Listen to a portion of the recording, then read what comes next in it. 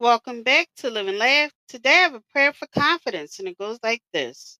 Almighty Father, thank you for all that you are and all that you do for me. I praise your name because you are the Most High, and there's no other God like you. Lord, I've come to you in prayer for confidence. I pray that you, O Lord, will fill me with your Holy Spirit. Let your Spirit be my strength and courage in all I do.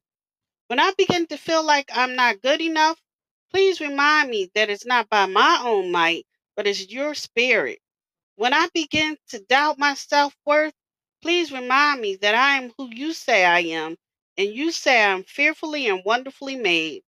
When I begin to lack self esteem, please remind me that you have equipped me to do your works. Crown me with the confidence and let me live my days believing not in who I think I am, but in who I am in you. Amen. Thank you for listening. If you know anyone that could benefit from this prayer, please go ahead and share it.